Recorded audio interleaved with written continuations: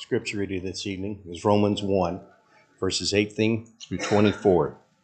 For the wrath of God is revealed from heaven against all ungodliness and unrighteousness of men, who suppress the truth in unrighteousness, because of what they may be known of God is manifested in them, for God has shown it to them. For since the creation of the world, his invisible attributes are clearly seen, being understood by the things that are made, even his eternal power and Godhead, so that they are without excuse, because although they knew God, they did not glorify him as God, nor were thankful, but became futile in their thoughts, and their foolish hearts were darkened. Professing to be wise, they became fools, and changed the glory of the incorruptible God into an image made like corruptible man, and birds, and four-footed animals, and creepy things. Therefore God gave them up to uncleanness in the lust of their hearts, to dishonor their bodies among themselves.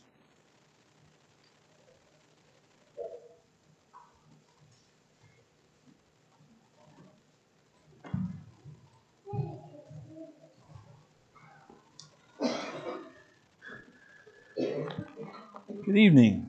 It's good to be together once again this Lord's Day. We're thankful for the number that we have that has come back out this afternoon to worship God and to consider some things from His Word.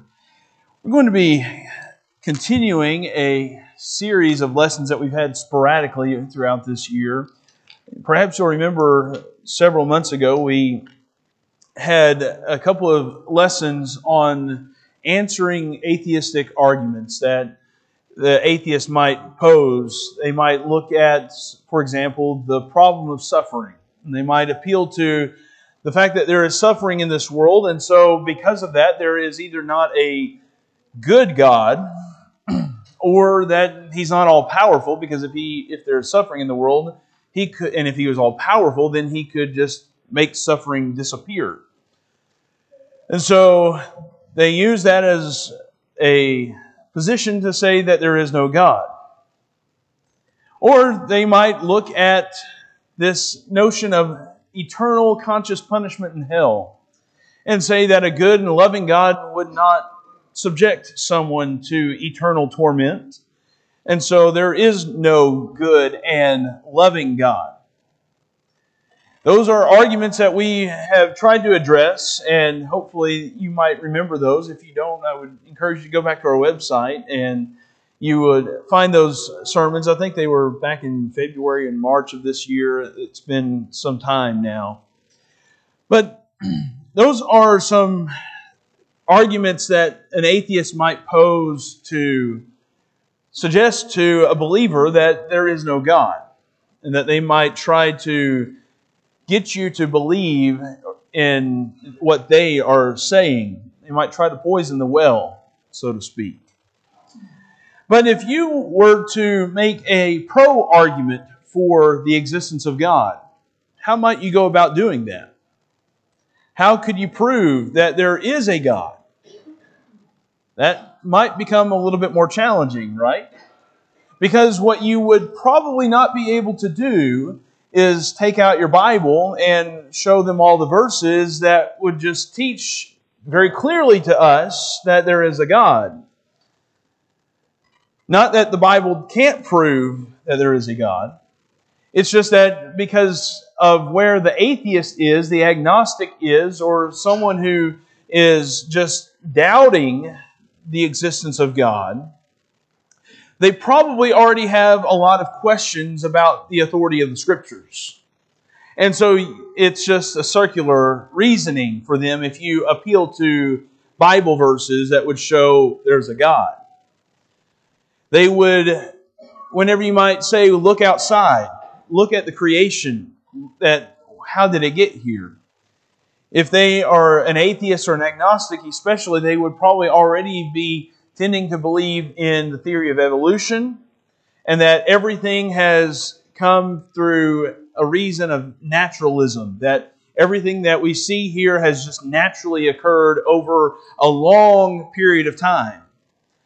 And so telling them that that you look around and you see the creation, you see the trees, you see the beauty of it, and you say that that's a proof of there's a creator, that there is someone who designed that, they would probably not agree with that.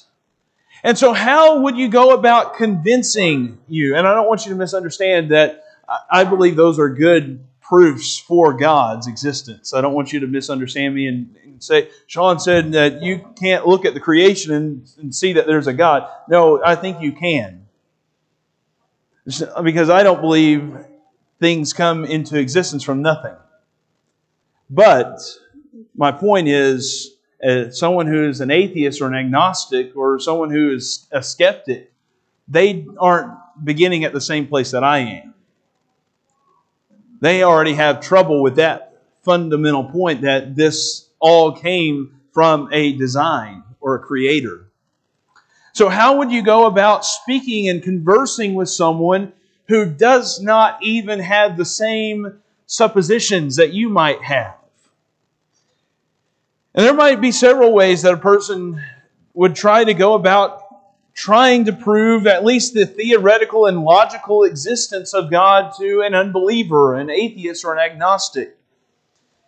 And when speaking to people who believe in the existence of God, there is little that we can do. You could probably go ahead and show them a few Bible verses, and that would just reaffirm their faith.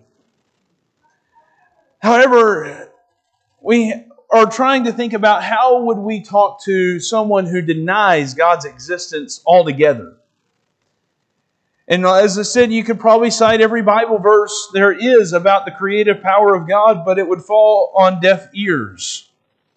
So how can you go about proving to someone who does not believe in God's existence that belief in God is logical? You may not even have to convince them that there is a God, but how can you at least show them that this is a logical thing to do? Because they believe we are very illogical. They believe that we have abandoned reason. That we have abandoned reason and that we are just believing in fairy tales and fantasy. That's how they subject God and the Bible. And it's just myth. It's just stories. It's just a collection of all these different ideas that people of ancient times who are much lesser and much inferior to us in our intellectual prowess, that they have handed down all these stories and we have just been hoodwinked into thinking and believing that it's true. So how would we go about trying to reason with someone like that? How could we show them that there is a logical component in belief? That whenever we say that we have faith and that we have belief in God, we're not talking about a blind faith. We're not talking about just that we're told something and we just automatically do it just like that. That our faith is built upon reason. It's built upon assurance and evidence that has prompted us to believe. In Hebrews chapter 11, the Hebrew writer, he says in Hebrews chapter 11 and in verse 1, "Now faith is the assurance of things hoped for, the conviction of things not seen." You think about that word conviction. Sometimes we use that to talk about someone who is just emphatic in their belief system, that they are convicted about it. They might be wrong, but they have conviction at least, right? That's not how the Hebrew writer is using the term here. He's using it in a very legal sense. That if you have someone in a court of law, for instance, and there is a charge against them and they might be convicted, how does that come about? In our country, you have to have evidence that gets you to that conviction. And I think that's exactly how the Hebrew writer is using it here. He's not speaking about this faith as a blind faith. It's actually the very opposite. It's a faith that is built upon evidence that leads us to the conviction that God exists. He goes on in verse 3, "By faith we understand that the worlds were prepared by the word of God, so that what is seen was not made out of the things which are visible." We affirm that. And so tonight, what I want us to do is look at one of the what's called the classical arguments for the existence of God. And that argument, there are several arguments, and we'll look at a few of the other ones later on. But what I want us to do this evening is present and think about what is called the moral argument for the existence of God. Because I believe that this is probably the most important one that we need to understand, that we need to recognize, and we need to be able to explain this perhaps to our friends and our neighbors as we live in a more and more secular world. We are going to have to be able to converse with people who are skeptics and who doubt the existence of God. We're going to have to be able to converse with friends and with neighbors and with our coworkers and people that we associate with. We need to be able to converse with them and show them that it is perfectly reasonable and logical to believe in God. And the moral argument, I believe, does that very efficiently and very effectively. And so I think it also shows the atheist's fatal flaw in embracing a position of relativism. And what I mean by relativism is that everything is subjective, everything is relative, that nothing is absolute. And we'll talk some more about that in just a moment. But this evening I want us to familiarize ourselves with the moral argument for the existence of God, and that begins with understanding that there is this idea of terms that we are going to need to know a little bit about as we have tried to define these in the past in a couple of other lessons. Theism is the belief that God created all things. Now, you could be a theist and you might not be a Christian, because you might be someone who is of a different world religion that believes that there is a all-powerful creator and God who brought all of this into existence while not believing in the Bible. So a theist does not necessarily mean that you're a Christian, but all Christians are theists, that we believe in God who created all things. Pantheism is more like this understanding of Star Wars and the Force, that there is a force that is binding and connects all living things, and that is what the pantheist believes God is, that God is just this living force that is in and around us, but that He is not personal, that He cannot be found, that He does not demonstrate personal qualities or characteristics and things like that. And so we're not pantheists. I believe the Bible rejects that notion because it does subject God to being a person and having personhood and a personality. But atheism is the antithesis of all of that. It is the belief that there is no God at all. And naturalism is what kind of would fall under atheism, is that it's the belief that everything came into existence naturally over long periods of time and apart from any intelligent design or plan. Those are just some terms that we want to be familiar with as we think through some of these things tonight. But what the moral argument for the existence of God, it begins with morality. That where did morality come from? Where did our sense of right and wrong come from? Where did it originate from? That's an important question. Because if there is no God, and if there is no one creator or lawgiver, then what would explain the existence of morals?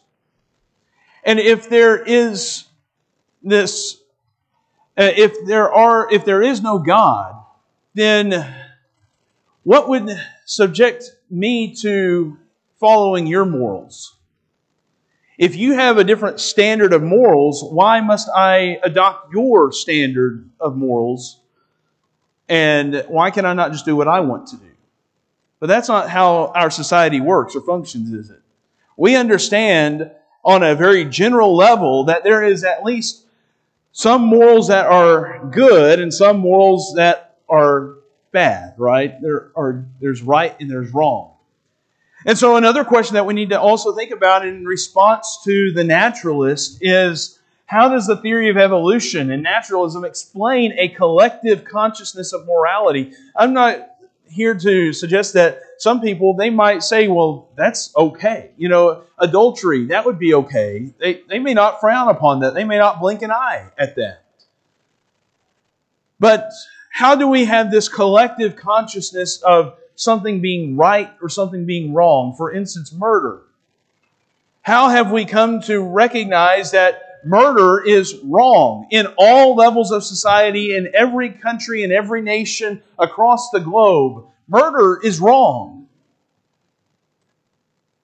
How do we come to that kind of collective idea that crosses and transcends boundaries and borders? These are some questions that lead us into this moral argument for the existence of God. What would make us assume that we are right while others are wrong about our morals? And if morals are completely subjective and that they are relative to time and place or conditions, will morals and ethics change once again? Will what is today frowned upon, let's say murder, will that be accepted in 1,000 years? If not, why not? And so naturalists and atheists and agnostics must logically accept that morality is relative and not absolute. That's something that they have to logically begin to accept. And so what we want to deal with is that very issue. Do we accept that premise? Is that something that is scriptural or not? And if morality is relative, then why would we punish criminals? Why would we punish criminals like sex offenders or child molesters or murderers? Why would people argue for social justice? You think about that. If morals are relative and that there is no absolute standard and moral law that we are all subject to, then how could we begin to argue for social justice if there is no such thing as justice, other than what you believe is right and what I believe might be right? How could we begin to show people and say that racism was very unjust and very evil? I find that to be somewhat ironic because in our society, the people that seem to clamor the most, at least that get the most attention from the social justice warrior, is the type of person that would be screaming that racism is wrong. And yet they're also probably the type that would believe in naturalism, in evolution, be atheists, agnostic, or skeptics, that would deny the existence of God, or at least that the way you understand God is not binding upon them. And so again, they have this very relative mindset that there is no absolute morality other than the morality that they want to propose and that they want to fight for. So if morality is merely relative, then why would we be able to, how can you even converse in these kinds of terms? And I think something from the outset that I want to say is that we would never want to imply that atheists cannot be moral people. I think that's something that can be a little bit of a misnomer in dealing with this argument. There might be good moral people who would be atheists and agnostics. They might want to do a world of good. They might want to help people in need. They may have a very compassionate and giving and caring heart. But what they are doing is they do that in spite of what they believe, not because of it. And I find it very interesting as well that they would bring up morals, as we will see later in some quotes, that why would they bring up morals and justice and a sense of right and wrong in trying to disprove the existence of God in the argument that they would present against suffering? That here is suffering in this world. And so why would a good and all-powerful and all-loving God allow suffering? And who's to say that that's not good? If everything is just completely subjective and relative, we'll see how that argument turns against them. But nevertheless, they are at least logically inconsistent when they appeal to any sense of morality and justice when they do make these arguments.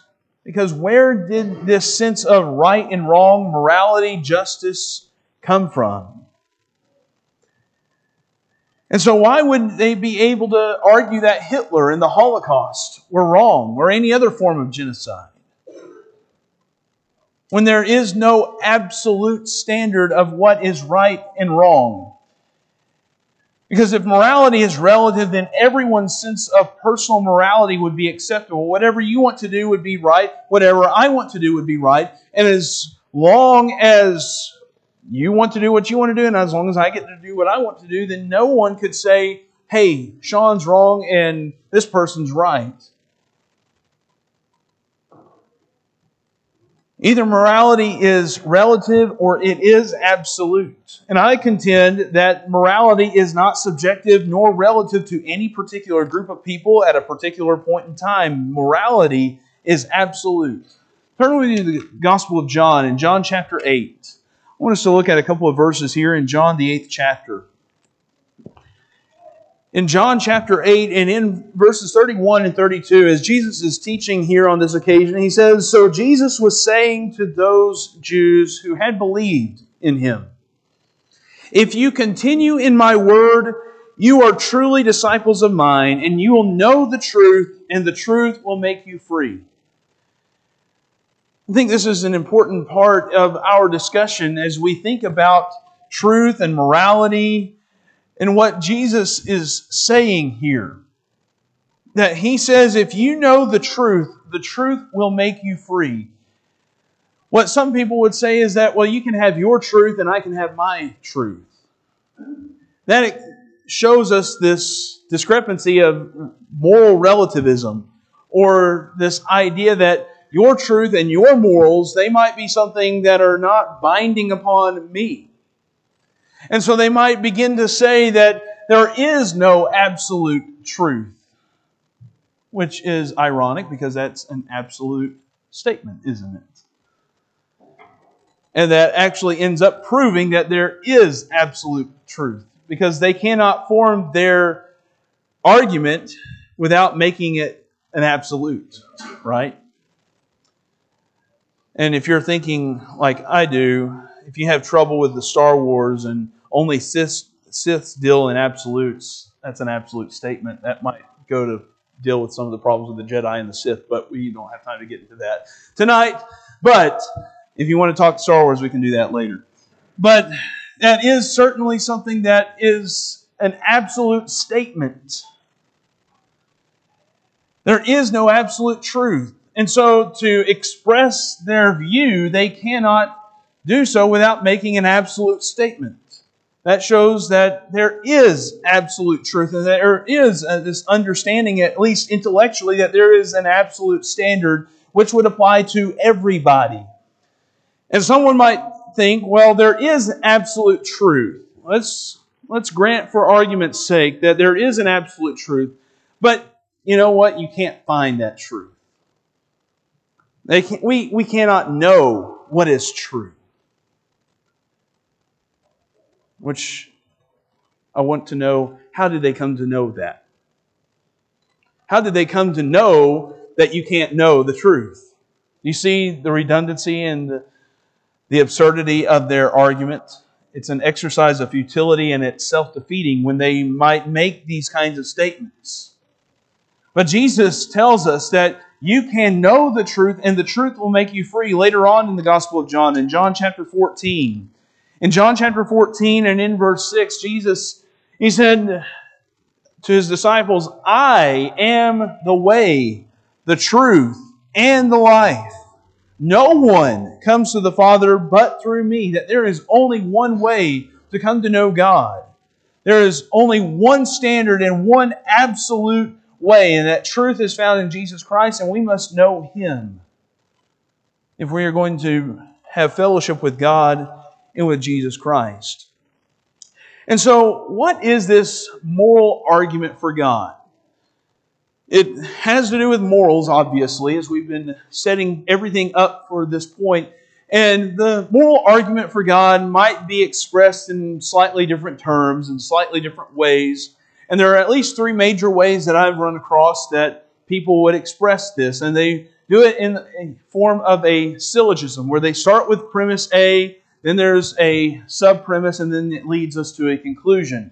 And so the first one in all of these, it's expressing basically the same idea, that every law has a lawgiver. And so if every law has a lawgiver, then there is this other acknowledgement that there is a moral law, or supposition that someone might be affirming. Therefore, there is a moral lawgiver. Or expressed in a slightly different way, for an objective moral standard to exist, God must exist. An objective moral standard does exist, therefore God exists. You see the logic and the reason behind these statements. If God does not exist, now this is an interesting one, this third one, that it's stated from the negative standpoint, that if God does not exist, objective moral values and duties do not exist. The second, part B, objective moral values and duties do exist, therefore God exists.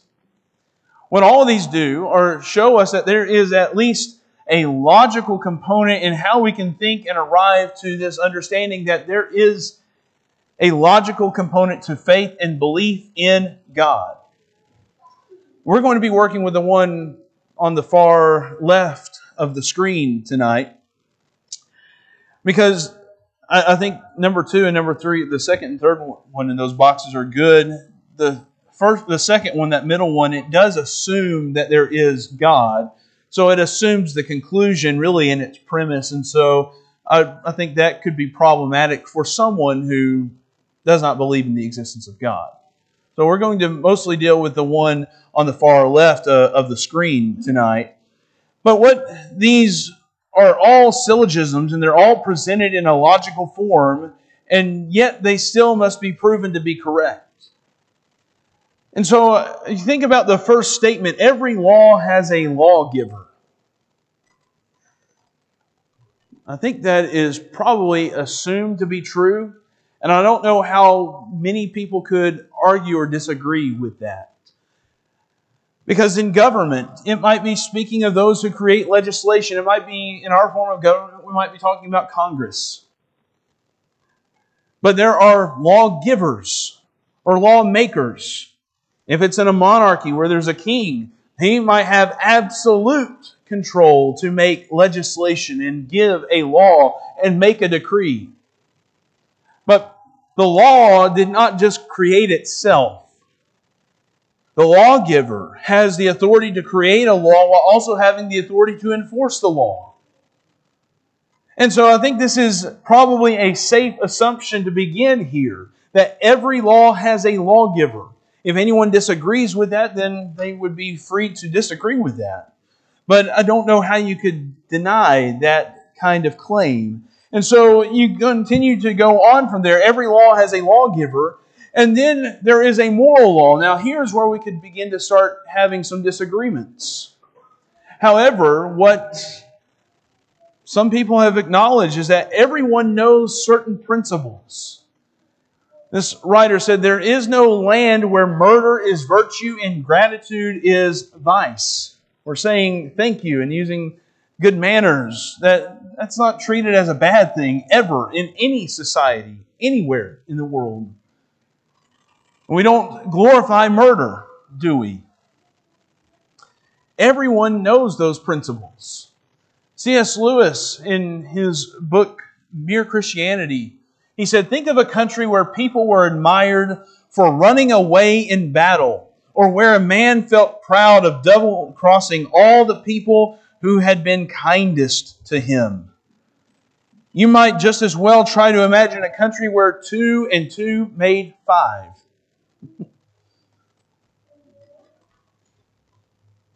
There is this innate sense of morality It's sometimes called the conscience. Sometimes it's called the natural law. Sometimes it's called nature's law, or we're going to call it the moral law.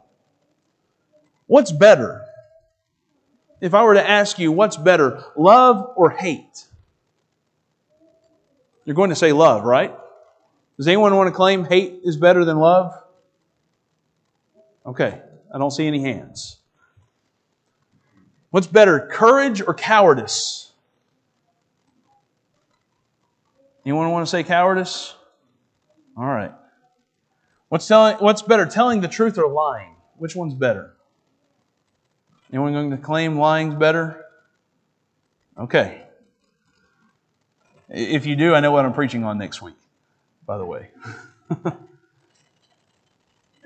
We understand that there are certain things that are just wrong, don't we? We understand that there are things that are good and right, don't we? C.S. Lewis, he continues in Mere Christianity to say, first, that human beings all over the earth have this curious idea that they ought to behave in a certain way and cannot really get rid of it. Secondly, that they do not, in fact, behave in that way. They know the law of nature, they break it. These two facts are the foundation of all clear thinking about ourselves and the universe we live in. We know that there's a way that we ought to behave. That doesn't mean we always do it. But we know what's right. And you know a good sign of when you break that moral law, your conscience gets at you, doesn't it? You feel guilt. You feel shame. You recognize that you have done something wrong. And that is all going to this fundamental proof that there is a moral law that we are all recognizing, that is ingrained in a part of us and who we are. And without the moral law, there would be no such thing as human rights. I want you to think about the words of Thomas Jefferson as he penned in the Declaration of Independence. We hold these truths to be self-evident. You think about that language right there. That these truths are self-evident. We don't even have to prove evidence. We don't have to bring evidence because we all know it. That all men are created equal. That they are endowed by their Creator with certain unalienable rights. That among these are life, liberty, and the pursuit of happiness. What beautiful words. Now, we know that there have been times in this country where we have not lived up to those standards. And shame on us. But just because we did not live up to these standards doesn't mean that this is not true. And you think about human rights and the discussion about human rights or social justice and things of that. How do we know that racism is wrong and abusing and molesting children is evil or murder is wicked? How would we know that? If it were not for a natural, objective, and absolute moral standard, then these would just be simply opinions equivalent to me saying vanilla ice cream is better than strawberry ice cream.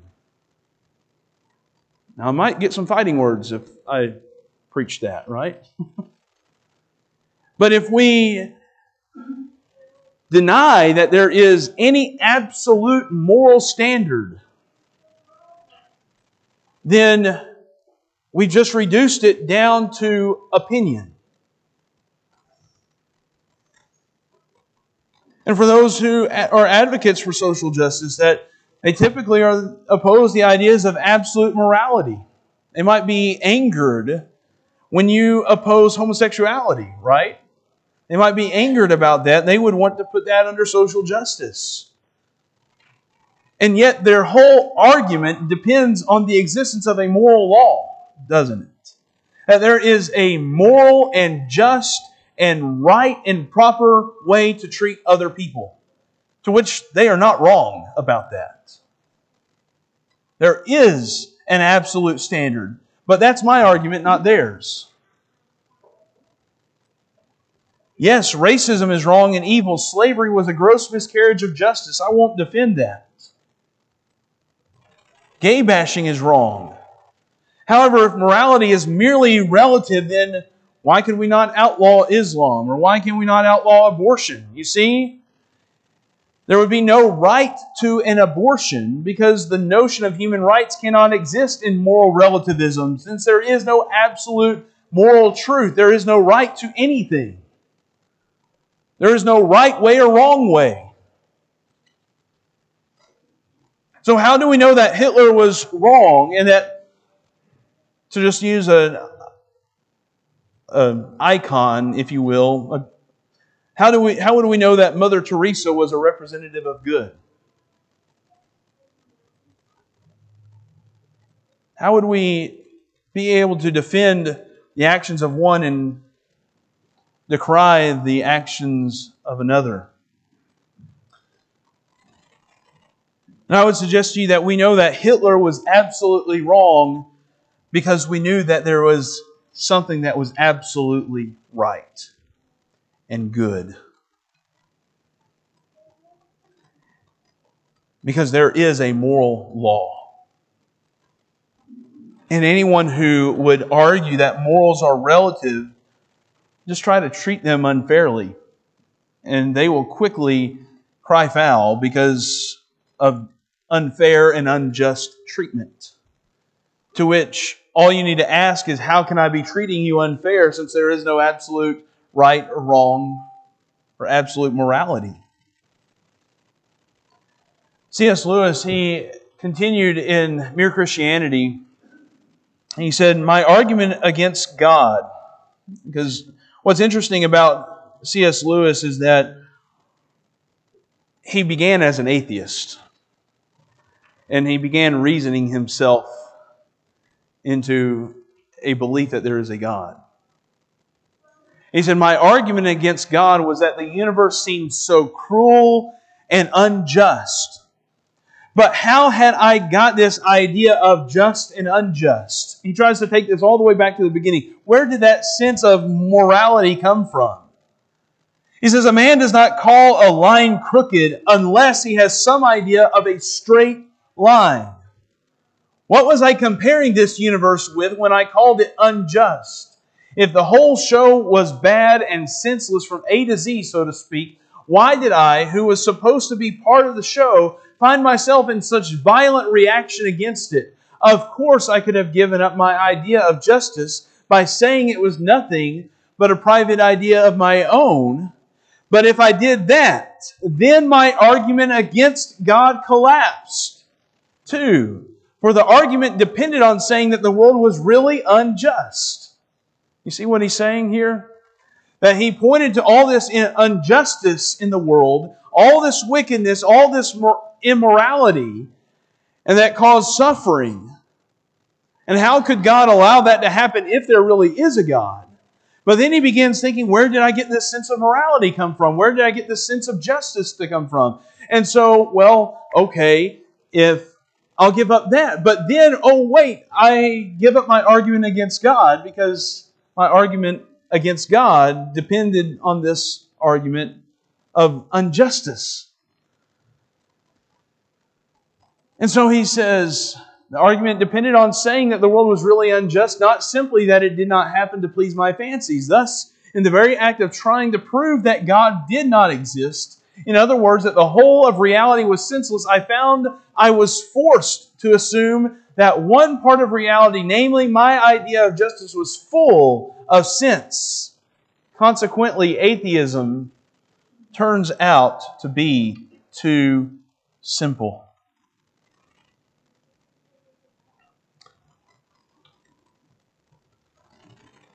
He came to realize that there is a moral law.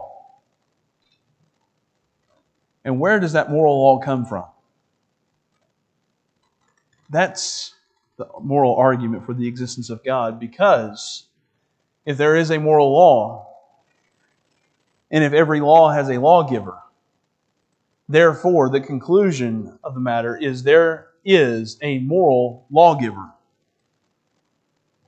Now, C.S. Lewis, he cautions, and I think this is the caution that we all have to recognize with this moral argument for the existence of God. We have not yet proven that the Bible and the God of the Bible, Yahweh, in the Old and New Testaments, that we haven't proven that He is God, right? Or that we have to all follow Him. We haven't proven that yet.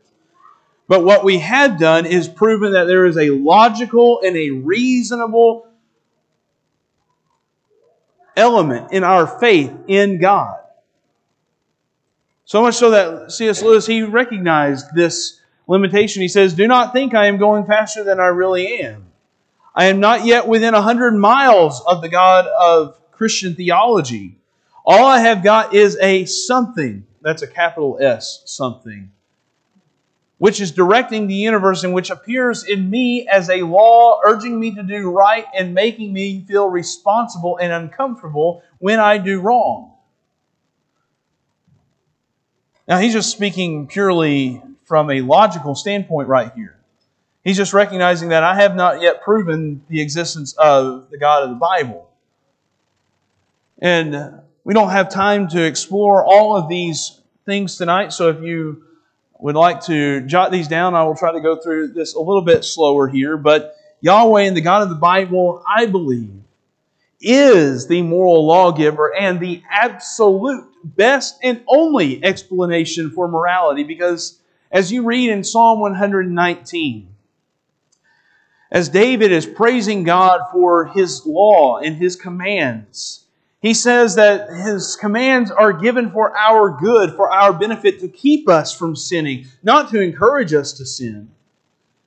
But throughout the Old Testament, especially as you see the children of Israel deal and grapple with idolatry, and as their neighbors were fully idolatrous, what idolatry was, it was just an excuse for immorality of all kinds of evil. Where there was all kinds of sexual immorality, there was immorality of such a kind that they would even give their kids to the god of Molech to make them pass through the fire. Think about that. That's what idolatry was, and it is still that way today. Our idols just aren't made of graven images. God of abortion and things of that nature. Those are the idols that we uphold as a society.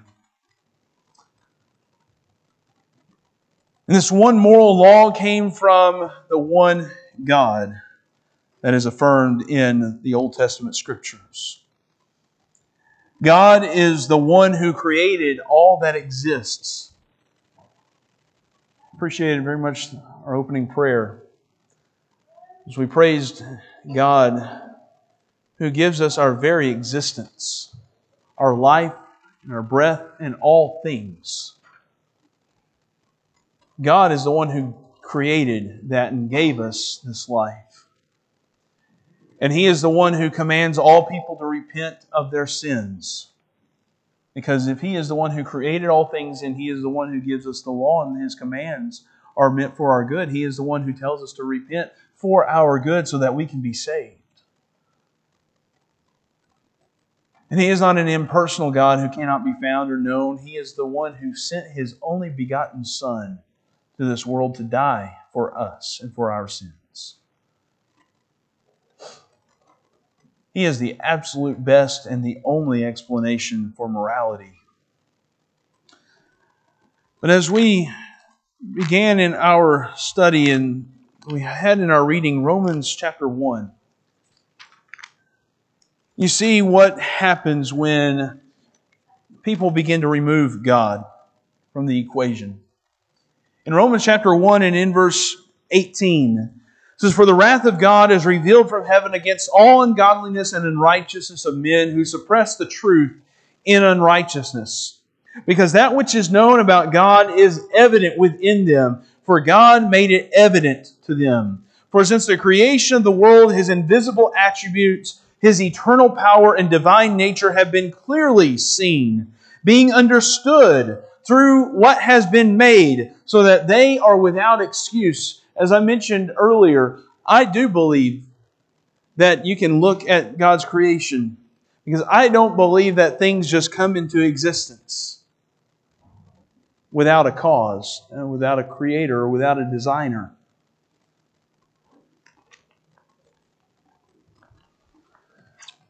I have a phone. I bet everyone else has one here too. You might even be using your Bible on something like this and reading verses. Did we just collect a lot of parts together and some glass and things, whatever is all in here, and just set off a little bomb or something, and boom, we got this in our hand? Is that how that came about? Or did we just sit there and waiting and watching, and over 1,000 years? I mean, if you want to try this, go ahead and be my guest. But wait for thousands of years for that to just develop into a phone? No. It's absurd. And yet that's what people believe about how this creation, this world, and the universe came into existence. And you had all the right ingredients, and it just took billions of years, and then boom, now you have it. You just look around and you know, because we understand things don't just come from nothing. But whenever you remove God out of the equation, you see what happens, don't you? In verse 24, he says, "Therefore God gave them over in their lust of their hearts to impurity, so that their bodies would be dishonored among them. For they exchanged the truth of God for a lie, and worshipped and served the creature rather than the Creator, who is blessed forever. Amen. For this reason God gave them over to degrading passions, for their women exchanged the natural function for that which is unnatural, and in the same way also the men abandoned the natural function of the woman, and burned in their desire toward one another, men with men, committing indecent acts and receiving in their own persons the due penalty of their error." Homosexuality. That's what happens when people abandon the natural order of things that God created and that God established and set forth. He goes on, "And just as they did not see fit to acknowledge God any longer, God gave them over to a depraved mind, to do those things which are not proper, being filled with all unrighteousness, wickedness, greed, evil, full of envy, murder, strife, deceit, malice. They are gossips, slanderers, haters of God, insolent, arrogant, boastful, inventors of evil, disobedient to parents, without understanding, untrustworthy, unloving, unmerciful." And if you think that's the end of the list, continue reading. In verse 32, "And although they know the ordinance of God, that those who practice such things are worthy of death, they not only do the same, but also give hearty approval to those who practice them." You don't even have to be guilty of practicing the things, as long as you're giving them a pat on the back and saying, "Hurrah, go get them, do what you want to do." You fall under the same condemnation too. Now, you might be surprised to think that Paul is not talking about 21st century United States of America right there. He's describing life in Rome in the first century.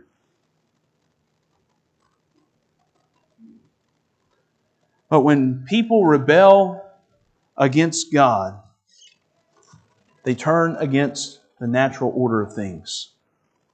Homosexuality becomes prevalent. Unrighteousness, wickedness, murder, strife. Do we have any of that today? People who are disobedient to their parents. People who are without understanding, untrustworthy, unloving, and unmerciful. They are without excuse. Because this is what happens when you remove God out of the picture. This is what society looks like. But when you put God back into the picture, there's a sense of morality, isn't there? There's a sense of morality that we want to subject ourselves to, because we recognize there is a limit in what is good and what is right. And that we should not go beyond those things. And if we do not turn to God as a society, as a country, then it leads to corruption of all morals and ethics. And I find that to be fascinating.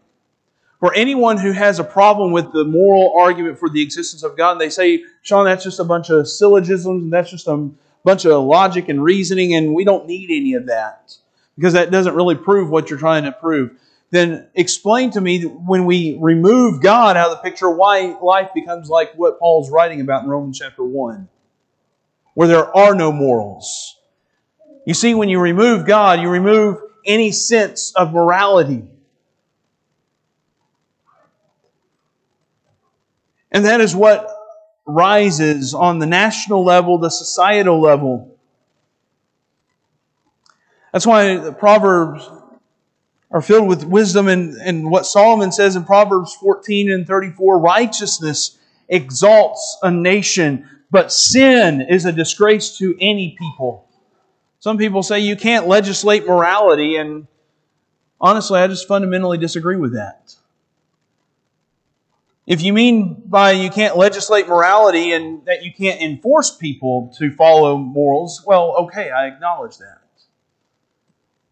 But God has given us a law where He has legislated morality and people don't follow that, right? But that doesn't stop Him from legislating it. But when there is legislation of morals, it shapes our thinking of what is right and what is wrong. It trains us to recognize that this is a good thing and this is a bad thing. I think we do need to get back to where we try to legislate morality in our country. Because if you can't legislate morality, then we need to abandon any sort of legislation against sex offenders or murder or theft. Because those are all moral issues.